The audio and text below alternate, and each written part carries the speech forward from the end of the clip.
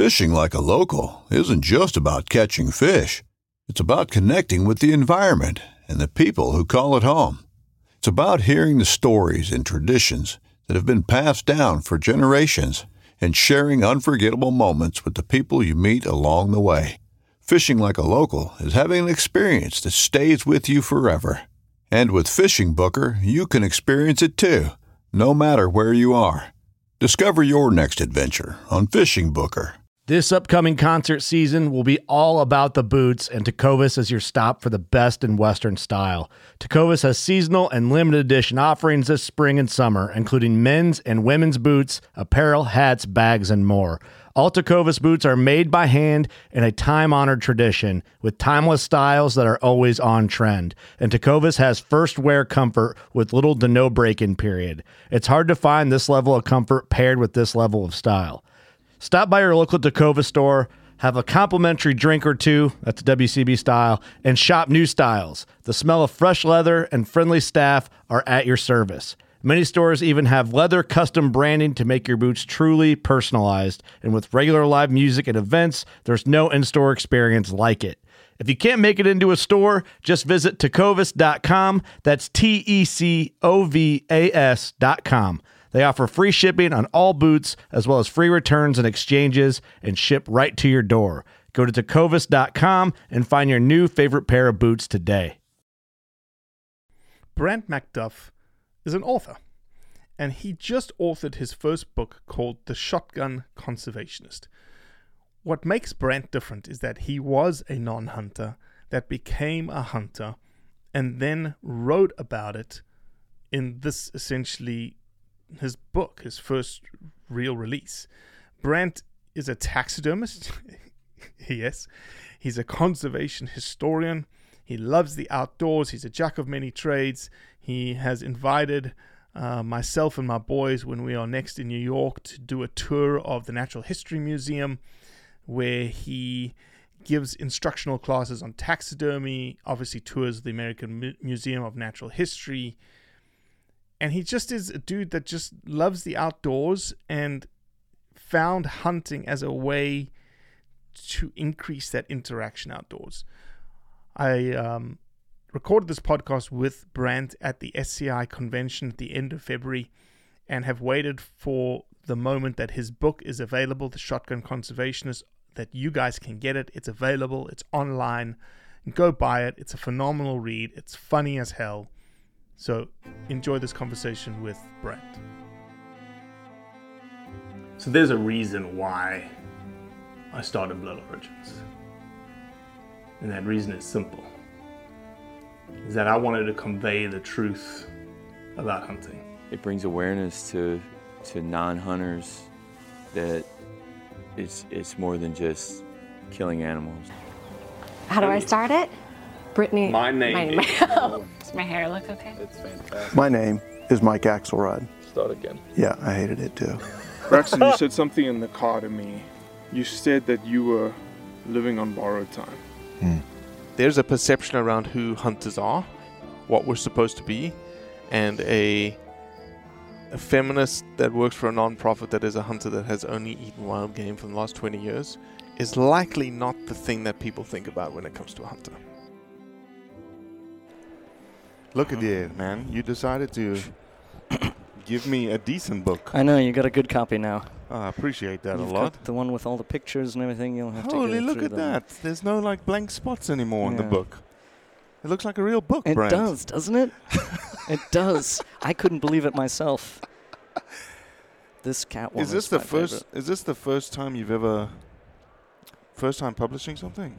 Yeah, I mean, most of the anything that I've had published is just little essays, but yeah, certainly not this. I lucked out during the pandemic because I got the book deal right before, so I could spend the whole time writing. Who published this? It's Timber Press, which is owned by Hachette. Okay. Yeah, and I just finished recording the audiobook, which I'm really excited about. You recorded it yourself? Oh, yes, of course. Of course. I wasn't going to let them over my dead body. Of course, of course. I did the audiobook, and what was great about the audiobook is that I was able to add some updates. So in here, I talk about the $400,000 sheep tag. Well, that got blown out of the water like a month ago. Well, not even a sheep tag, 725 mule deer. Right. Oh no, but I mean tag. The tag before it was the 4. Everyone had their panties in a bunch over the 400K sheep tag. Yeah. And then and so I mentioned that in the book, but the 700, the mule deer tag hadn't auctioned yet, so I wasn't able to include that in the book. 100%. So now with the audiobook, I was able to add some updates and things like that, which was fun. Jeez. Unbelievable. Yeah. Well, congratulations, my man. Thank you. It's I don't know what happened. It was like a rush on books. I got sent like 3 or 4 books. I'm sure. And I got through like the first 3 chapters.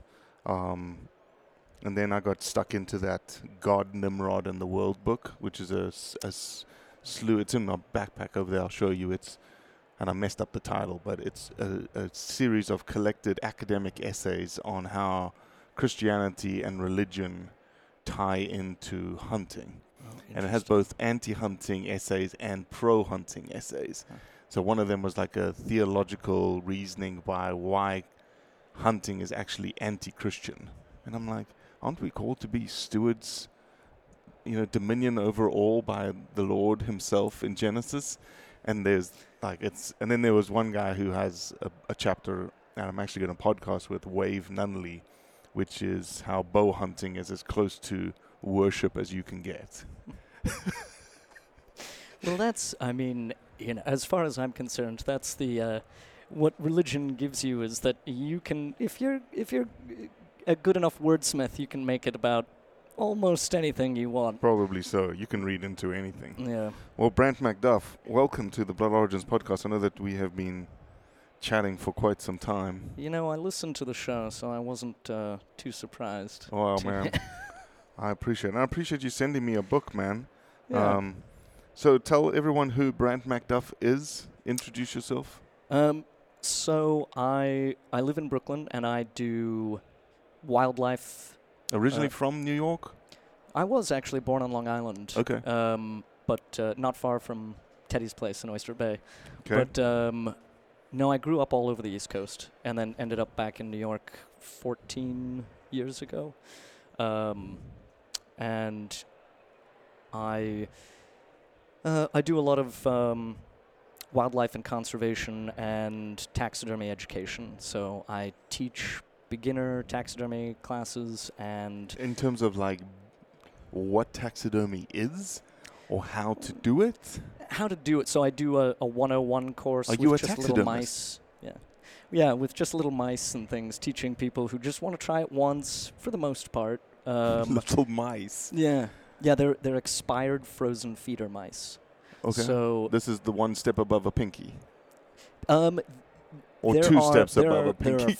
I think there are 4 steps above a pink, because you can go to a rat or you can go to the largest mouse. Yeah. And there's a couple sizes in between. But yeah, basically you can get them at the pet store, and they do bizarrely have expiration dates on them. So I go and I get the ones that are 4. Okay. I'm like, they'll put an expiration date on anything. You're feeding an animal. Right. Okay. So yeah, right, and they're frozen, and nope, they get chucked if they don't. And so, how long have you been in the taxidermy business? Well, let's see. So I started doing taxidermy more in earnest when I was working for the Morbid Anatomy Museum in Brooklyn, and we would do a lot of lectures on mostly things related to history that gets swept under the rug, and it's a lot of death culture. So there is a chapter in the book where I talk about that, people's relation to death and how that affects how they perceive the world, and relationships to people and animals, and memento, really. So I talk a little bit about memento in the book, about Victorian hair art and death photography and taxidermy, because taxidermy was very big in the Victorian era. And this sort of idea of memento and keepsake that today I think a lot of people would find scary or gross or weird, where you might very well have your dogs, you might have a shoulder mount of your dog This was common? Very common, yeah. Yeah, Back in the day? mostly in the UK. Okay. But yeah. You would memorialize your favorite dog. Likewise, if you had a favorite horse, it was very common to keep a hoof from your horse and have it turned into a candlestick holder or an inkwell, and they're gorgeous. They have the tops. You know what's funny? Like my reaction right now, and it's almost like quite striking. My reaction to that's like, oh man, that's weird. It's almost like the reaction that anti-hunters or people who don't understand, like, hey, you got a trophy on the wall of an animal you shot or killed, right? That would be their similar reaction to me, right? Right, exactly. Yeah, and I certainly talk about that in the book as well, sort of our relationship to trophy and the connection to food and reverence and respect and how respect is perceived. Mm-hmm. So if... Did you do your art? Or did you get someone else to do it? I did all the scrap for the art, which means I make my little design, and then they pass it off to an illustrator. Oh, awesome. Which I wish I could have done all the art. I love some of the art that's been done, but some of them didn't quite capture my vision. And like there's one particular... Oh, yeah, actually, you won't have this in your book. What do you mean? Well, I thought you gave me a proper book. No, you have a proper book, but I can't go around correcting everything myself with a pen. I thought this one particular park ranger was so unattractive that I had to take a black pen and adjust him. I gave him a tie. He doesn't have a tie. He looks like he's wearing mine doesn't have a tie? No, he doesn't have a tie. What page am I at?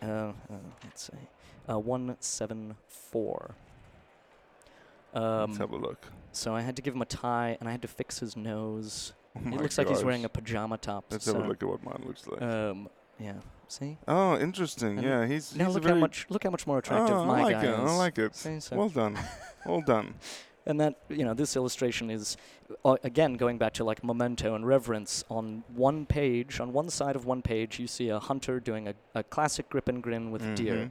And then the reader turns the page, and that same image is in the same spot on the opposite page, and then surrounding it are all the things that you don't see. Correct. So the money that comes from the outdoor shop, money coming from duck stamps, money into forest preserves, wildlife refuge, collecting data from animals, and then the hunter and his family having dinner.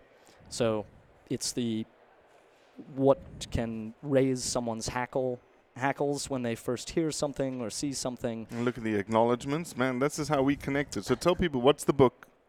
Okay, so the title of the book is The Shotgun Conservationist, Why Environmentalists Should Love Hunting. And why did you decide that this was something that fell upon your heart? That you're like, okay, I need to write a book about this. Mostly... animals have always been the most important thing to me. I've been an animal freak since I was a little kid. Okay. And I always wanted to do something with animals, and that certainly took different forms throughout my life. I worked at a butcher shop. I give a 4-hour walking tour of the American Museum of Natural History. That's all about the dioramas there, the history of the dioramas, history of the museum, history of taxidermy. I travel and I give lectures about the history of taxidermy and history of conservation.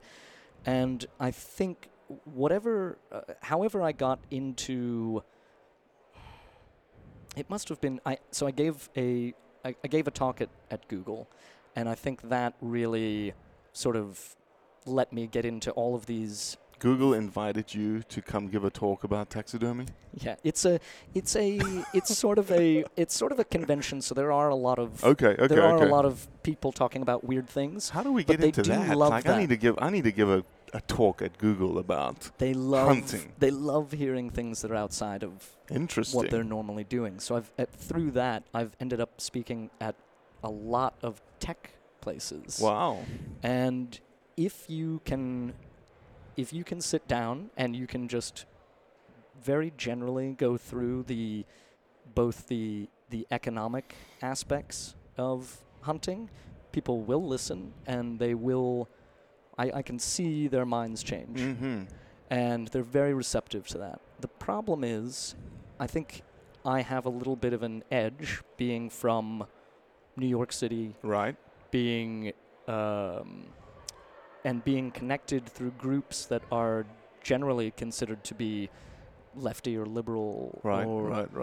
and have an in there. Whereas, even though I might be saying the same message that would come out of, Rocky Mountain Elk or SCI or whatever, Right. it doesn't matter because those are There's already a stigma. those are tied groups. to them. They have a stigma. Correct. They will judge the messenger. Correct. So if I have some cred if I have some lefty cred, Yeah, for sure. it will open doors for me to have that conversation.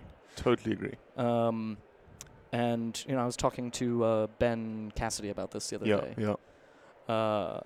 And yeah, it is a problem because you can see very much how it is an environmental issue, it's an economic issue, it's a very simple like A to B issue, but because it gets tied up in the politics, it gets shrugged off immediately. And I've been seeing that, in New York right now with the trophy bans and things like that.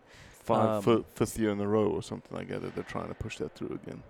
And as well as just how hunting has now more and more come into the hands of the general public, which is mostly if I'm sitting in on a Washington Bear meeting or something like that. The first thing I'll say is that's the biggest problem, is that we're having this discussion anyway. This is an issue that should be left in the hands of wildlife professionals. Wildlife management and science is a real science. It is not, you can't just, there's a difference between what you want to be true and what is true, and it gets really muddled now, and since that's been coming out of the hands of professionals and increasingly in the public's hands, that I think is the most dangerous bit. But yeah, it sort of went, my work with animals sort of, being a meat eater and a very, very enthusiastic meat eater, to say the least, I wanted to keep getting closer and closer to my meat. So that's a very Do you see similar that being story. quite a pervasive rhetoric? Which one? The locavore want to understand In New York, healthy eating kind of general rhetoric.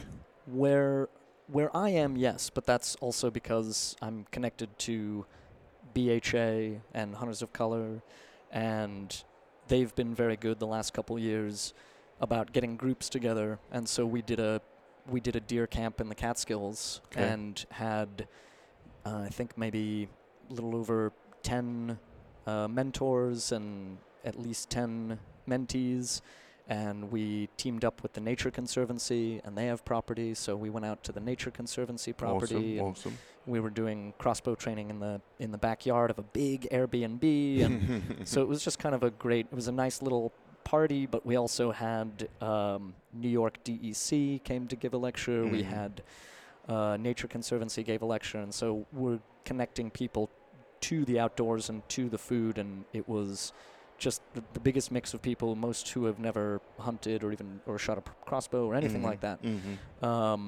And no one got lucky while we were there, but we did have DEC donate a deer. So we were able to do sort of a breakdown lesson.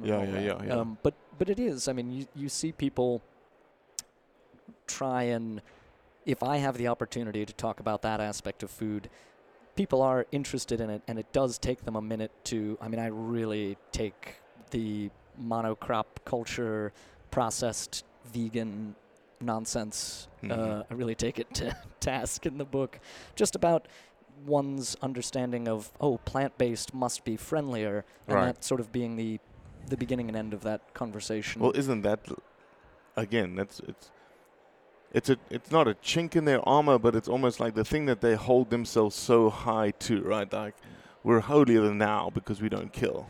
Right, or at least they don't think they do. And I think that's the problem, is that never takes the next step in their, well, where does this come from? It's not, just because it is plant-based doesn't necessarily mean it's more environmentally friendly. And or what is quote-unquote environmentally friendly, right? Exactly. Well, I mean, as far as I'm concerned, we're not going to have much that's environmentally friendly when we have what I consider to be outbred our carrying capacity as humans on this planet. I think ecosystems have a carrying capacity. I think humans are pushing it right now. If they want to, we can go ahead. Yeah, but that's so interesting. It's interesting you say that, but I'm sure you've seen the data on population rates going down and decreasing in places, and you're like, whoa, that's we've never been in a time frame in our human history where we are actually not growing. Yes. Actually decline in certain places like Italy and stuff like that, right? Sure, yeah. Japan, even the US tanking, which I think there's going to be a very uncomfortable transition period, but I think that's the hole that we've dug ourselves into, is that it is difficult to make a lot. I mean, I'd say maybe it's 50-50 of my friends who are having kids and not having kids, but maybe I might have a few more friends who are not having kids, and it's the same story. Like, it's just hard. It's really, really expensive. There's no time. It takes longer for a person. When my dad was my age, it was like, oh my God, he had kids, and Do you it's think like you just can't do that anymore? Do you it's think hard. selfishness comes into it? I mean, you don't have kids, and the reason I say that is I have kids. Yeah. And I completely get it. Yeah. Like, I could be like, you could do so much. Right. You could see so much of the world. Yeah. And again, you could do so much. Yeah. Without kids. Yeah, yeah. I get it. Sure. But I have kids, and they're of amazing. They're incredible. The most important thing in your life. And I'm looking forward to having donuts with them tomorrow morning. Yeah, and of course. Yeah. Absolutely. And I get that for, all my friends who have kids. It's like, well, your priorities change. You have a kid, and instantly it's like, oh, my entire world has changed. 100%. And I get that, of course.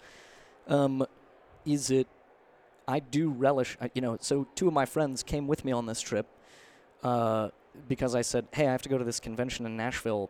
Do you want to come? Like, I have to go to the convention in the day, but you guys they work from home. They work from their computer. So I was like, well, bring your computers, work from the Airbnb. And then when we're done, we'll go out, we'll go to bars, we'll go to dinner, and then we'll play hooky the last day and hang out. And it was just as easy as that, like, yeah, great. And so we did that. So absolutely there is a sense of what I'm doing, what I get to do with my life right now, I absolutely could not do with kids. I can barely How old are you, Brant? afford my own life. I just turned 39. I know I look like a baby. Holy shit, dude. I know. Yeah, man, you do look like a baby. Yeah.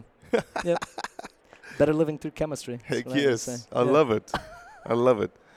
So, I don't think we've actually... I know, I feel like we've started four different tangents, and then I've gone crazy. That's the whole point of my conversations on this podcast, and people understand it. Let me ask this question. Why did you feel like... Well, no, let me rotate a little bit. Did you grow up a hunter? No, my dad worked in the UK a lot, so he would go on a pheasant shoot or go fishing when he was traveling for work. And so there was sort of a bit of that sort of sporting lifestyle to us. He got me a shotgun when I was in the 5th grade for sporting clays. Okay. And I've been a sporting clay nut ever since. I love it. Didn't you have a vegan, vegetarian component too? Did I read that, or am I making that up? No, there was a point when I was younger, and I loved animals so much, and I was like, man, every time I eat, I'm eating an animal. I don't want to do that. I love them. So I think I declared I was a vegetarian sometime after lunch, and then right. Yes. And then took 3 it back. hours later. Yeah, exactly. Took it back right before dinner because I just couldn't. It's just my favorite thing in the world to eat. Yeah. I don't abide by any kind of carnivore diet or anything like that, but I do eat a lot of meat. So then for just years, I was just a very guilty meat eater. Like, I don't know, what do you want me to do? I got these teeth. I need it. But then when I got to New York, I did work at a butcher shop, and that was sort of a next, okay, how can I be a little bit more responsible? How can I have a hand in this? How can I see how the sausage gets made? And, maybe if I see these animals coming off a truck. how the sausage is made. Exactly. Yeah. Maybe that would change how I felt about meat, or, and not really. It just made me continue with what I was already doing, which is what the people at the butcher shop were doing. They ate very little meat relatively because they had gotten so finicky about its sourcing. And so that happened to me to a certain extent. Like, I say in the book, if I'm in California, I'm going to In-N-Out Burger. So I'm not necessarily going to not eat something because I don't know every step of the way it made. But as far as what I like to bring into my house, it's not easy. It's a lot of work. It's a lot of money. Mm-hmm. I had to put a little chest freezer in my tiny Brooklyn apartment. 100%.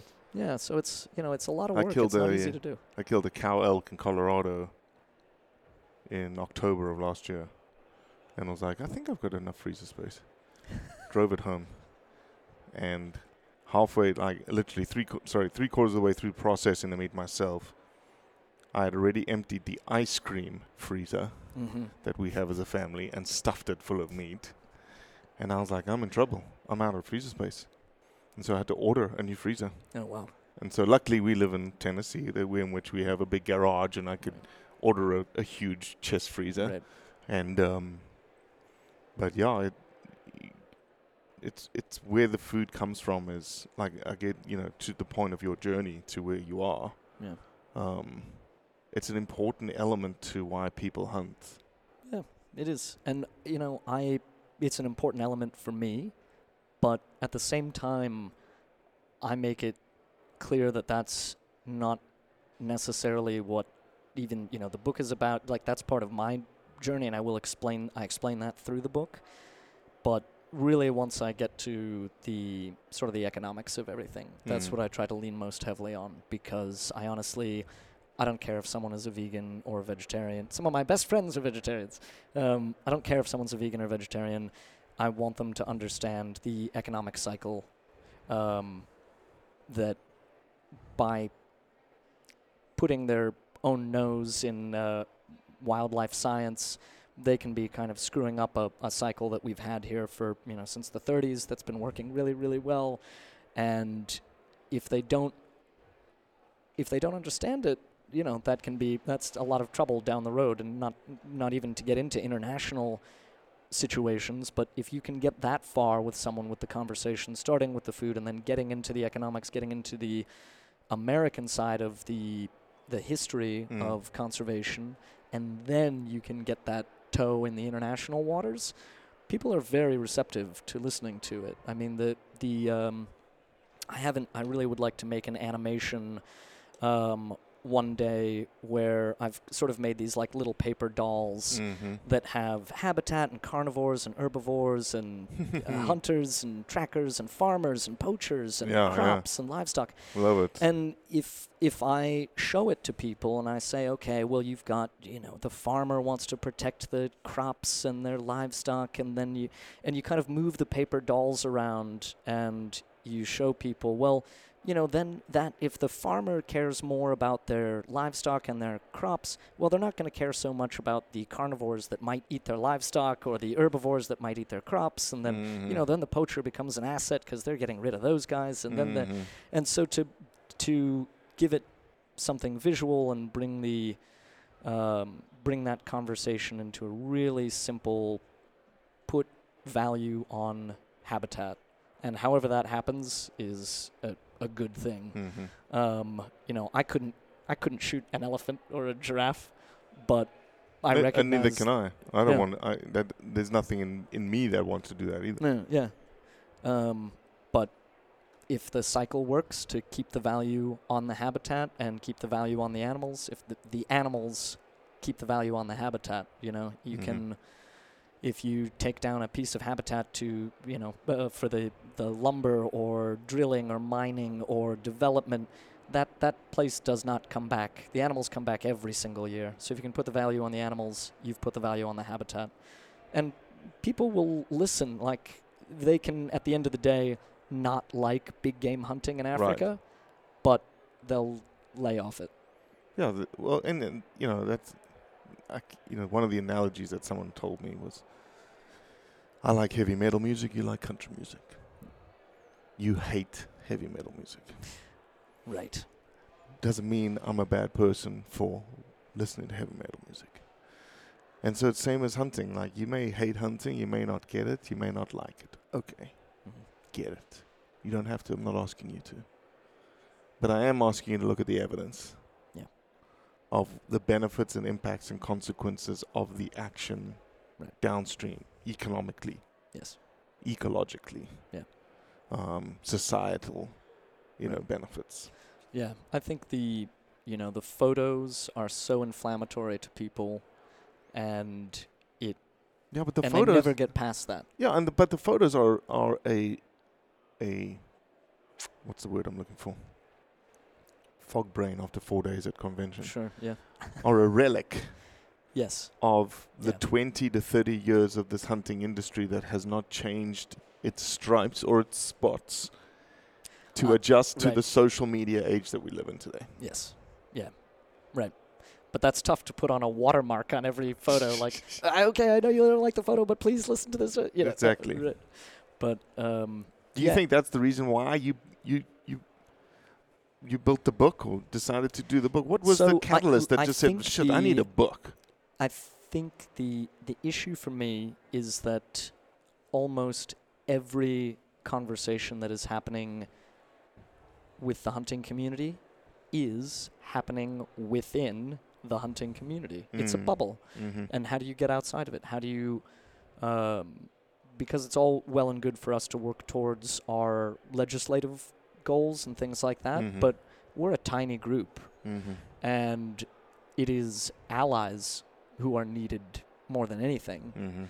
And so, if this is a real live book put out by a real live publisher and it's going to be on a shelf in a Barnes and Noble, 100%, then what I would love to do is tell, if you're a hunter listening to this, go buy a book. Go buy 20 books. I don't make a lot of money off of them. It's like maybe I get 10 cents per book sale, so it's not about that. But, and you can use them as kindling or a doorstop. I don't care. But the more books I can sell, the more press I can get. And the more press I can get, the more I can be talking in front of people who are not our bubble. Right. And I think that's the most important thing right now, because increasingly we're just going to see more and more come up in legislation, and the temperature of the public, turn even more, and getting that information, getting the conversation to people who aren't normally having it. And that's what I see mostly is it's people who have that knee-jerk reaction, but if you can have a conversation with them, they will listen and they will be receptive, and generally I see people change their mind. They still may not like it. Oh yeah. But they will get it because it's not a trick. It's not a lie. I'm not trying to trick anyone into things. It's a very simple one-to-one. If the animals are valuable, the land is valuable. That's it. We have those conversations daily.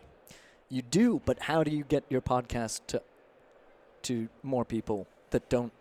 That might be turned off by the name Blood Origins. Oh, no, 100%. No, it's just a matter of people sharing and it going into different circles. And, we don't create content for hunters. Absolutely. We create content for non-hunters, which actually shoots us in the kneecap because a hunter doesn't see it as quote-unquote sexy content. Right. And they're like, I'm not going to share that. Yeah. That's good. But didn't, stroke the endorphin, I want to, Right. But no, it's almost like we're living in a little turtle race. We're just slowly creeping along in terms of our message. And no, it's every so often you put a message out there that resonates, and you feel the oomph, okay, it went up, okay, it reached people, you got a response that says, one of the responses I remember very, very specifically was, I can't remember what the Instagram handle was, but it was I'm a bleeding heart vegan, and even this guy makes sense. That's great. That's great. And we get those kinds of comments all the time, and the way we get most of the traction is, yes, we create content, but whenever someone's posting, like you say, outside of our circles, against hunting, they post something, and there's certainly an anti-hunting, non-hunting space there, and we engage into that space. Yes, good. I'm not afraid to engage into the million account or the 1.5 million account and say something very logical, say something without emotion, very respectfully. And I'm not trying to change that person's mind, but 10,000 people just read my comment and they click through to my page and they're like, oh, let me look at some of this content. Let me see what this guy has to say. Yeah, absolutely. Yeah, I will respond to someone on Instagram. There's some feed that it just is really poorly decorated interiors that I follow, and it's just pretty funny. And one time there was a pretty a sort of a gaudy trophy room that they were doing on their page, and I was like, uh-oh. And so I had to make a few responses there and got into a bit of a thread. Got into a bit of a thread, but it was really interesting. And then someone else commented at the bottom of the thread saying like, "Oh, listening to the two of you, like that was interesting." And so it's you never know who's watching, you never know who's listening or not listening or reading. It's exhausting. It's a lot of work. Oh yeah, every day, every single day. Yeah, you're doing it more than I am, and it's brutal. Well, man. So where can people find your book? So can you find it in the Barnes and Noble right now? When is this coming out? Can you make it come out after April? Yeah, I can make it come out after April. You need me to make it come out after April? Well, so the book will be on shelves April 25th. Okay, we'll do it after April 25th then. Perfect. Easy. Perfect. And, get the audiobook as well. You got to have a hardback to put on your shelf. The audiobook is going to be a lot of fun. If you've liked Brant's accent for the last 35 minutes, you can. How long's the audiobook? I'm not sure. 8 hours? I think it'll probably be 8 hours. Yeah. Okay, perfect. But there's a bit in here. There's a lot of there are a lot of bits. It's a very silly book, which I did to hopefully make it more appealing to people, make it a little bit lighthearted and silly. So. Are you silly by nature? I am very silly. Okay. Yeah. Okay. I'm very silly. So I tried to bring that into the book. Infuse your own personality into the book. As much as I could. Well, Brant, I appreciate you reaching out. I don't know how long ago you reached out. And I'll tell you a funny story, and I think you'll appreciate this being a silly individual. You know how because there's certain things when someone reaches out to you that you look at that creates a reference in your brain about who this person looks like. You do that all the time? Do you do that? Like a phone call, you're like, oh, this guy must be like old. And you have a picture both on your Instagram as well as on your email. What is that picture? It's like it's not you. Oh, Sir Andrew Duart? Correct. Mm-hmm. You have a very old individual as a picture, right? I changed that now for marketing purposes, but yes, for years. Which is very good because when you were interacting with me, I was like, man, this guy's like I think he's like a crazy dude in New York who's just like, and I get a lot of that. So you were just lumped into that category because of the picture. Yeah. I was like, okay, there's this crazy dude. He's writing a book. And you're not wrong. He's like 60 and he's in his basement and he's just like typing away and so most of that is true. I'm just in a younger, more friendly visage. I had this complete when you sent like the book and I saw a picture of you, I was like, that's what Brant looks like. Yep. So I apologize for making any false assumptions. in what that was, who you were and whatnots, and I've thoroughly enjoyed what I've read thus far, and I look forward to getting into the real version. Oh yeah, of get into the real book, version.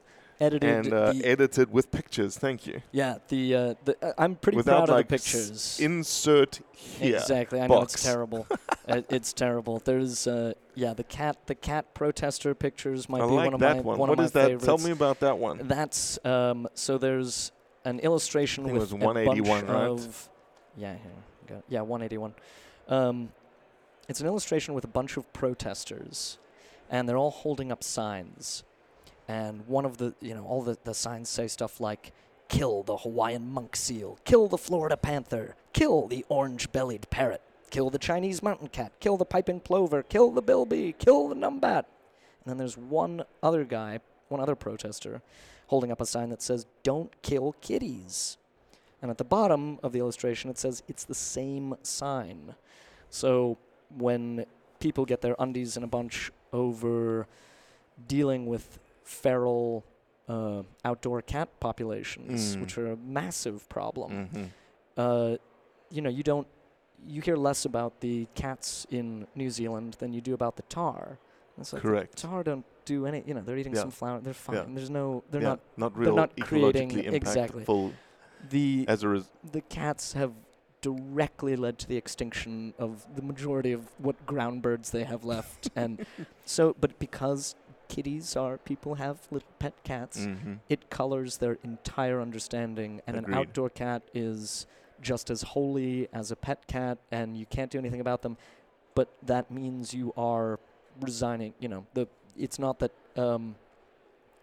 domestic cats are killing Florida panthers, by attacking them, but they spread a disease that they get from them, and the Florida panthers are dying. So, it's you have to make your decision. Like, fine, you don't want to kill you don't want to cull the herd of outdoor cats. Okay, well, just know that the Hawaiian monk seal might go extinct. Are you okay with that? Yeah, exactly. That's a very good way to look at it. Brant MacDuff, thank you, my man. Where can people find more about you? So my website is immortalanimals.com. Okay. And if you just Google Brant MacDuff book or The Shotgun Conservationist, you'll find more stuff from the book.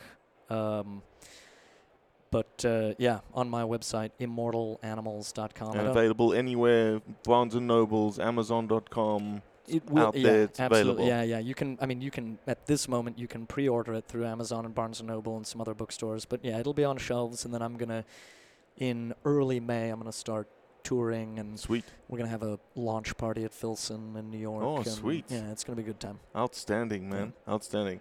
Shotgun Conservationist, why environmentalists should love hunting. Brant, you're the man. Thank you, my man.